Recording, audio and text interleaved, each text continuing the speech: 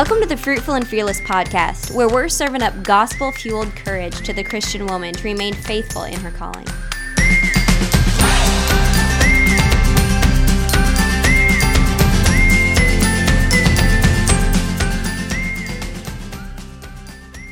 Good afternoon, everyone. Welcome to the Fruitful and Fearless podcast.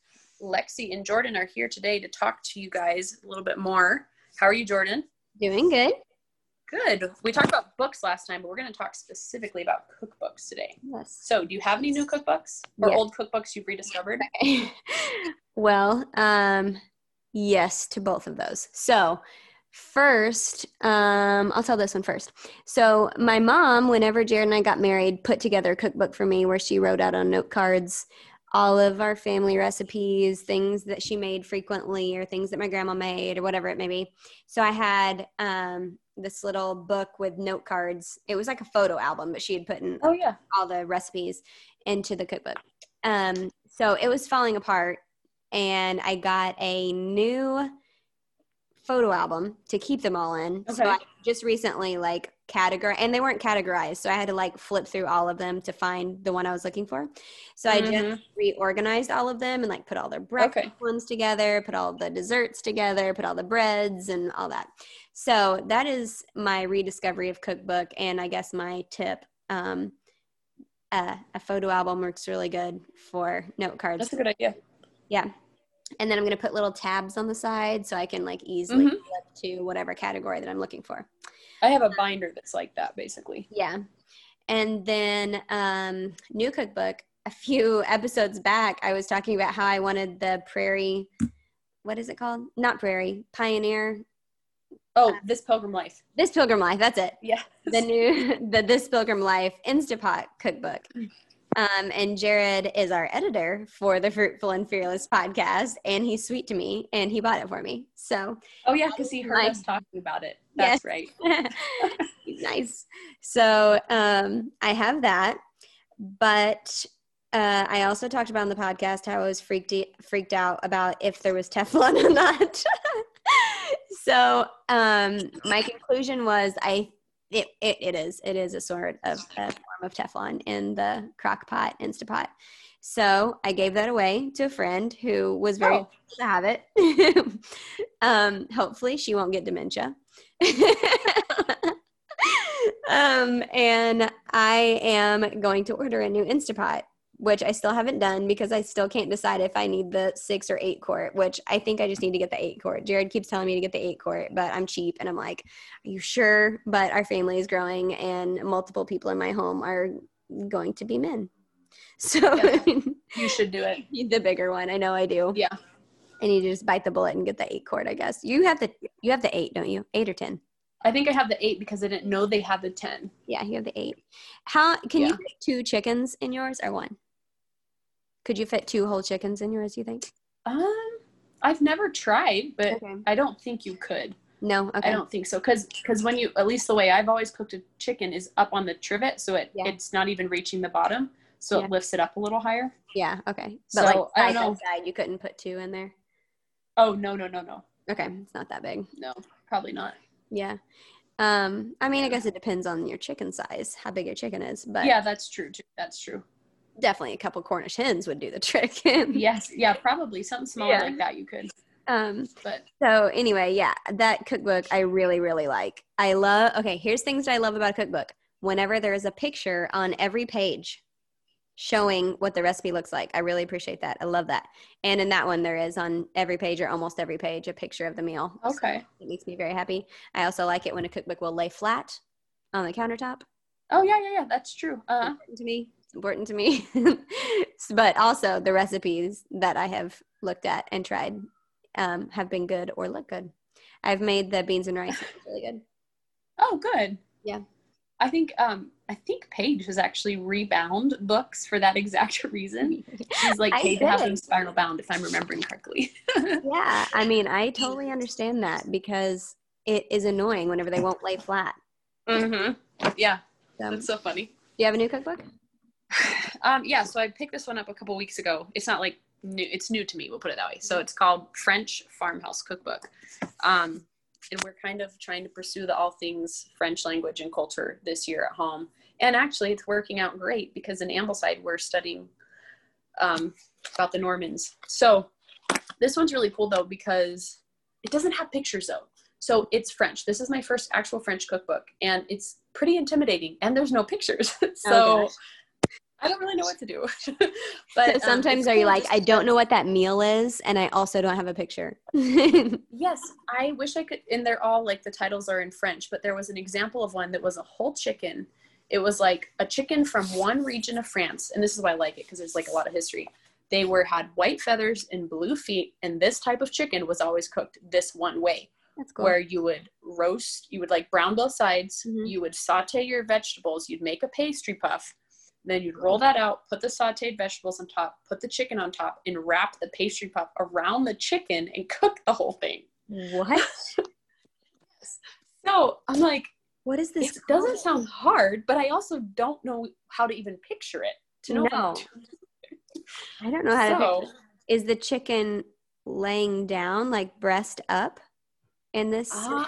Gosh, I wonder if I can find it. I don't remember exactly. Wow. But isn't that crazy? Yeah, it is really crazy and sounds good. Yes. And it's all farmhouse, so they're all pretty rustic recipes. So it doesn't have to, it's not like necessarily gourmet. Mm-hmm. And I like that it's mostly like pantry items. I'm not necessarily having to go find weird things. Mm-hmm. But it's been kind of fun, just, part history, part food. That's cool. Trying to we're at that slump of like, I'm sick of eating tomatoes. I want all the winter food. Yeah. I'm just sick of all plants right now. I'm just done. That's like your idea for that one podcast. I'm like, that sounds good, but let's wait till January or February. Yeah. I don't even want a mum. I don't even want a mum this year. Don't even give me any mums. I know. It's so funny. Yeah. I'm pretty sure. So I have all the butternut squash growing great in my garden. It's not quite ready to be picked yet, but I'm pretty sure I've got a squash bug that's come and is wreaking havoc because I'm like, why are all my leaves getting gross looking? I'm pretty sure a squash bug came. Would that be the first time that you're having squash bugs? This season, which I made a far. Okay. Years in the past, I have dealt with squash bugs, but this year, this has been the first one, which I feel pretty darn good about because that's really good. Plant in my garden. But anyways, that sounds like a really good cookbook, and I'm interested in that. You've got to make that custard from that. Yes. One. Oh my gosh, it was so good, and I don't feel bad about eating that for breakfast because it's literally like cream, eggs, and honey. Yes. This is breakfast food. Yeah. Where did you find it in the baby food cookbook? Is that what it was? Yes. Yeah. Okay, that's where I had it too. What is it? Feeding. What is that called? Nutrition. It's like baby and nourishing traditions. Feeding babies. Yeah, maybe. But it's the custard one. It's right under brains and liver. There's a new one in the series. It's called, because there's like nourishing broth, all that stuff. But the other one, it's called The Fourfold Path to Healing, I think. And I've talked before about how I read, I don't remember the title right now. It was about from the medieval time period, about medieval medicine when Christianity was basically at its height, and Christians were the ones treating people medically. Yeah. And so there are some concepts from the medieval time period that are in this new book that they have put out in their series. So I'm excited to check it out. I still want to get that slow medicine one that you told me about. It's the other one. What is it? Oh, God's Hotel is what it's called. Mm-hmm. Yeah, it's the other book in her series. Yeah. Yeah, that sounds good. On this topic, so I've been drying herbs from my herb garden, and it's been going great. I've been using that dehydrator. I hung some, which is fine, but anything hanging around my house gets knocked down, and so the dehydrator is more of like a safe location to dry my herbs. Yeah. But so is it still retaining all the nutritional value if I do it that way, as opposed to like just eating it fresh? Well, it does change a little bit, and it also changes like based on length, how high the heat is, the sunlight, and that all of those changes. It's kind of like you're knocking down the medicinal value the more. Right. Does that make sense? Yeah. So like fresh is best, and then like however close to that you get. Yes. Okay. That's my understanding of it. Yeah. But I mean, it's got to be better than like if I went to Kroger and buy a bottle of it. Well, and I mean, I even talked about this on my stories this week. Yeah. We don't buy everything organic, but part of why I do organic herbs specifically is because non-organic are, I think the term is irradiated. Mm-hmm. So that specifically takes all the medicinal value out of your cooking. Mm-hmm. So, so just having them, even if they look old and crusty and dusty, mm-hmm. they're still probably better than your store-bought ones that are not organic. So, that's my thought. Yeah. Someone sent me a video that you can actually freeze herbs. Have you ever done this before? I haven't, but I have seen them frozen. And I'm curious if that would be better or worse in keeping the nutrition. Yeah, I don't know. That's a good point. I know that like part of why you blanch before you freeze is that somehow stops the nutritional breakdown. So I'd be curious how that translates over to herbs, just because you can't necessarily blanch herbs. Right. Yeah. In the video, she literally just like packed them in a mason jar and put a lid on. And yeah, that's kind of what I've seen before. That was the gist of it. I'm like, I might try some of that. I don't know what it would thaw like. I feel like it would thaw just like a mushy mess. So you should go look up Whole Fed. I think it's Whole Fed Homestead. Whole Fed Homestead. She has a highlight about her herbs. She makes a blend and keeps it in like one of those they're like the little deli jars, kind of the plasticky ones. Mm-hmm. And I thought the same thing. I thought it would just freeze as a clump, but it totally doesn't. They're totally fine. Huh. So it doesn't seem like is it called flash freezing when you have to freeze them separate and then put them all in a clump so they don't clump up? Like freeze them on a cookie sheet or something and then. Yeah, you don't have to do that. Yep. Mm. So I thought that was pretty cool. Huh. That's cool. So we actually do have a topic that we're going to talk about today. Yes. Sorry, food. We could go on and on about food forever. So we're going to talk about ministry outside the home. And we have touched on this topic a little bit here and there. We did one that was called The Temptations for a Platform, when it relates to women whose husbands are pastors and the temptation to basically speak when offered the opportunity. Not that that's always wrong. I'm not saying that, but just the temptation that it can be. So anyways, we thought today we'd talk about all types of ministry outside the home and where our boundaries lie for that, and how we think through opportunities and biblically what we think about it. So, ministry outside the home. Yeah. What was it that made you originally think about this? I had a conversation with a friend, and then also there's a chapter in The Fruit of Her Hands that's really really good. This was a good paragraph I was thinking about reading. She's talking about a woman's orientation to marriage and kind of priorities, and we did an episode on priorities too, where we kind of laid out our priorities and how that helps us think through when and what we're going to do when opportunities arise. But she said, we must determine to be obedient to the word of God, no matter what it says, with no compromises. This is what it means to be a woman of the word. We must find out what the Bible teaches about marriage, about children, about men and women and their roles. You could say here about ministry opportunities or whatever it may be. Mm-hmm. And then we must be obedient with no apologies, no matter what the cost. Is this radical Christianity? No, this is basic Christianity. And I thought that was a helpful line, because the Bible does have things to say about a woman, what a woman should be doing with her time. Yeah. So I think that we should know what the Bible says about a woman's role and her priorities and what God wants her to be doing with her time.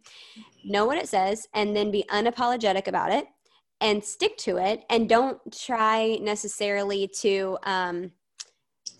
think, but maybe it could mean something else, or maybe contextually it doesn't actually mean that. Yeah. Or, maybe God knew in 2020 that was going to be in the Bible, so we got to do something with it. Yeah. So I think that being solidly grounded in what God has to say about women and what we should be doing helps us to know what we should do when an opportunity arises for ministry. And when I say ministry outside the home, I don't only mean like going and speaking at a women's conference. That's not what I'm talking about only. although that can be included in what we're talking about. I'm also talking about like bringing a meal to someone, all of that maybe, or serving in the church in one way or another. I'm just talking about all ministry that isn't in your family and home. Mm-hmm. Yeah, we just read Proverbs 31 this morning in the Bible reading challenge, and I was just kind of struck by the idea that it seems as if she, like, we know that she had reach outside of her home, but it seems as if those within her home were not just basic needs met, but like over and above, so well fed, clothed, cared for. Obviously they praised her in the gates for that. And then after that, it seemed like her reach overflowed from there. And something I tweeted about this morning was just how if we forget that our ministry as women has to start in the home and then overflow to the outside, and we're just trying to go to the outside first, it's going to do harm to both your in-home ministry, and you're never going to be as effective as you could be outside the home as if you had started first in the home. So, I mean, we just need to, and I told you this too, like the reason we have to constantly talk about this is how our culture is constantly tempted. Constantly tempted. Yeah. Lexi and I talk about a lot, domestic arts, child rearing, wifely callings. So I thought that it may be good for us to talk about ministry outside the home, because we both do some things, some writing. We bring meals to people, we host, we do a lot of things that aren't only for our families, but like you said, our families, our husbands and our children, our homes are our first priority, because we feel like that is the way that God has set it up. And God in his infinite wisdom did that. It wasn't by accident. It wasn't because he thinks that women are less capable than men or anything like that, or because like our mental capacities are less, or anything that a feminist may try to have you believe. But it's because God is wise and he set it up that way. And I know that in seasons of my life when I have overextended myself at the expense of my home, it has been extremely stressful and unhappy periods. And it's because God is wise and he knows the way that a family should operate and the way things should be set up. And ultimately we should rest and trust in that and be at peace. Like God is smarter than we are, and he set things up in a certain way, and we should be okay with that. Like our fulfillment, our satisfaction, all those things. It's okay. God set it up that way. So we should trust that in him and in obedience to him is the best way that we can live. Yeah, I think the story of history is Satan wanting to destroy the image of God and God's seed in the world, basically, down through the line of generations of Christians. And so what that means today is that it's what it's meant throughout all of history, is that children are always the victim. And I think it's something that if you guys are women, you need to be aware of the fact that the first person who's going to be the victim, we want to victimize ourselves, but the first person who's really the victim in your home is your children. You are to snap at them quicker. They are to get the last of your energy when you're running around all day with other people. They're going to miss out on a full childhood, and I don't mean a full childhood in the sense of they're not going to get to do all the 5 extracurricular activities because mom helps out in this one way once a week. I mean, they're not going to have you at home sitting beside them in a lawn chair while they play in the dirt. Like there are things that you are taking from your children when you decide to overextend yourself outside the home. So I just think that's something to be very aware of, is the children can't defend themselves. And that's part of what we're there for as mom. Yeah.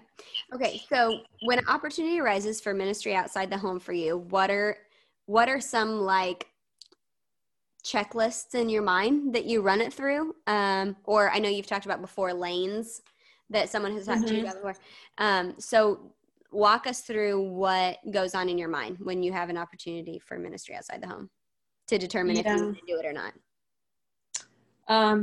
I will say I'm in a very, what's the word? I don't do much outside the home. I don't even go to parks much right now. Yes, I'm very scaled back right now. I think the top 2 things I have to look at is, because of how weird Brian's schedule is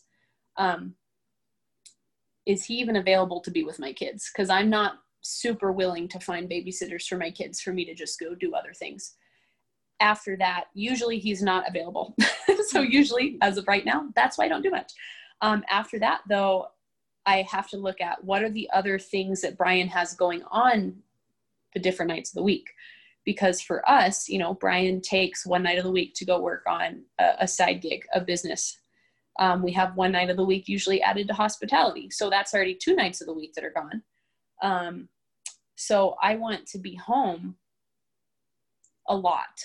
And so if half of the week is already gone because Brian or we are doing other things, I'm more likely to just say no.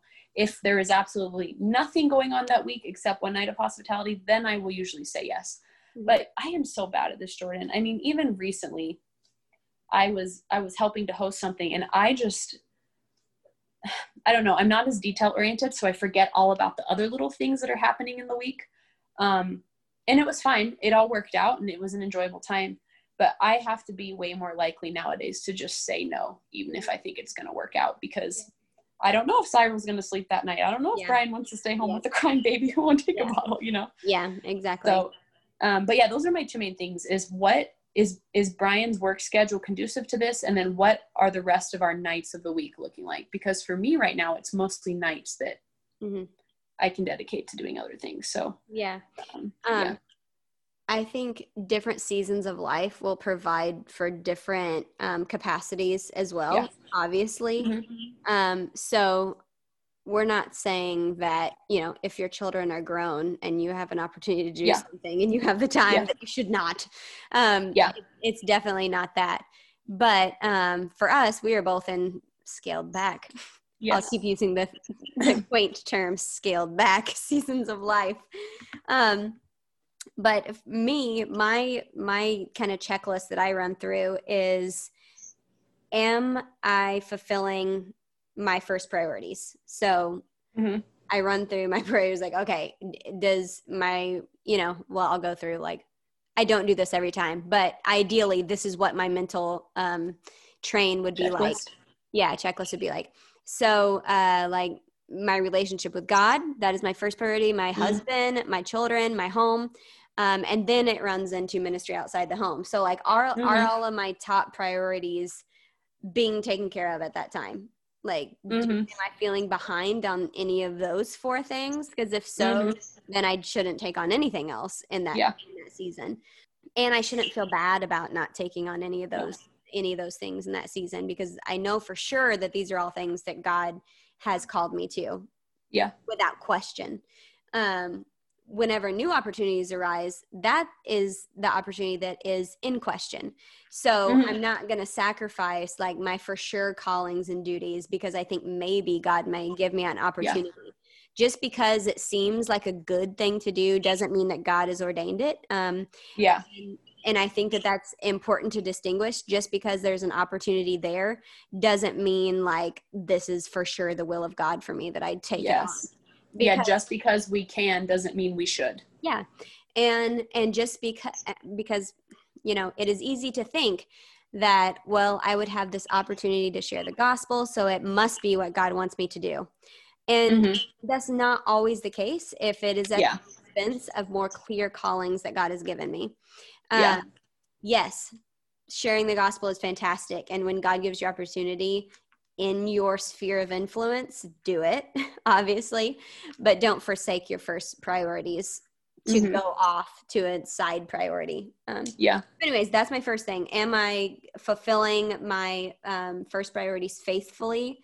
And then something that Nancy Wilson talked about in this chapter of the book that is a new thing for me that I will also add to my mental checklist is my husband in this in a way that he will still be my head leader and protector in this matter.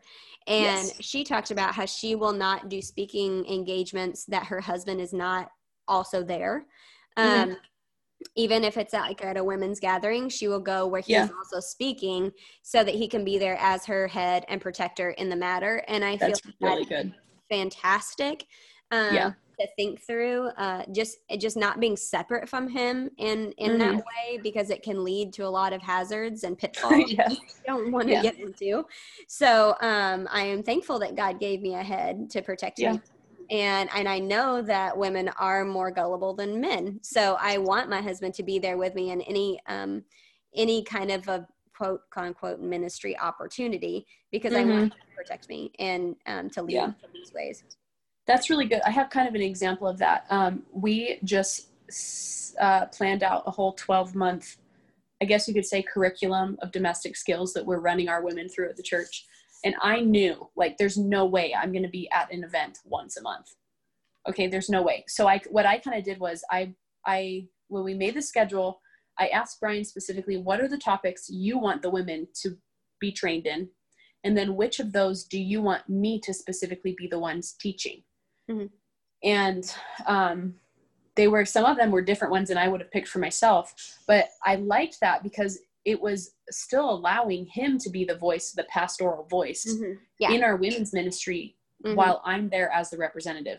And because he is 100% for me being the one teaching that, he knows, okay, this Wednesday night of the week, I am with the kids because I value this enough that she needs to go teach the women. So I do try to get his, and that's kind of unique as a pastor's wife, I suppose. But if you're not married to a pastor, ask your husband, like, are there any things outside the home that you think I should be doing? If so, what do you see that I am uniquely equipped to go and do? Yeah, that's really good. And then I think the last thing that we should consider, or maybe this should be a first thing, are we violating scripture? Just because an opportunity arose for a woman to be an elder or a thing like that, that doesn't mean that God would violate his word in giving you that opportunity. So I think that anytime that you see things like that happening in the world, I think it's just important to remember that God doesn't violate his word, basically, is what I'm trying to say. I don't need to qualify it 1,000 different ways other than God doesn't contradict himself. So our emotional thoughts about a decision are not the compass that we should be. Yeah. So don't try to justify it 1,000 different ways. God's spoken. We should obey. Yeah. So anyways, those are some of our thoughts about opportunities for ministry outside the home. I think that we should definitely be opening our hand to the poor and the needy. Like, obviously, those are things that scripture talks about, even in Proverbs 31. So we shouldn't be ignoring the needs of others. And sometimes that means that we're stretched thin. Like, that doesn't mean that we should avoid working hard, because it means that sometimes we work harder to meet more need because God opens the door for them. So we don't avoid sweat. We don't avoid hard work. But we also don't let our priorities slip either. So anyways, basically rely on God's strength and wisdom. I think one good example of that is when I start to feel overextended, I want to and I do this fairly often, where I'll just get off of social media for like 2 or 3 weeks. And so I was telling Brian recently, I feel like I need to go do that again. And so I just opt out of something. And he was like, no, you just need to use it better. Like, figure out how to actually be more effective and use it. So that was really good for me to see, like, I'm actually being more effective now and spending less time on social media than I was when I was spending so much time and was distracted from my kids. So I think it's like an organization term where they say, like, work, I think, smarter, not harder. I like that phrase. So apply that. Yes. So sometimes it just means that we need to, waste less time doing something else, and like rethink everything that's on our plate and think, okay, I could make margins here because this is something that I think I should be doing. So anyway. Constantly thinking about this. I feel like I constantly have to be reevaluating. And I mean, it's something that we are more and more inundated with in the Christian world as well. So it's important to think through these things and how we feel and believe about them.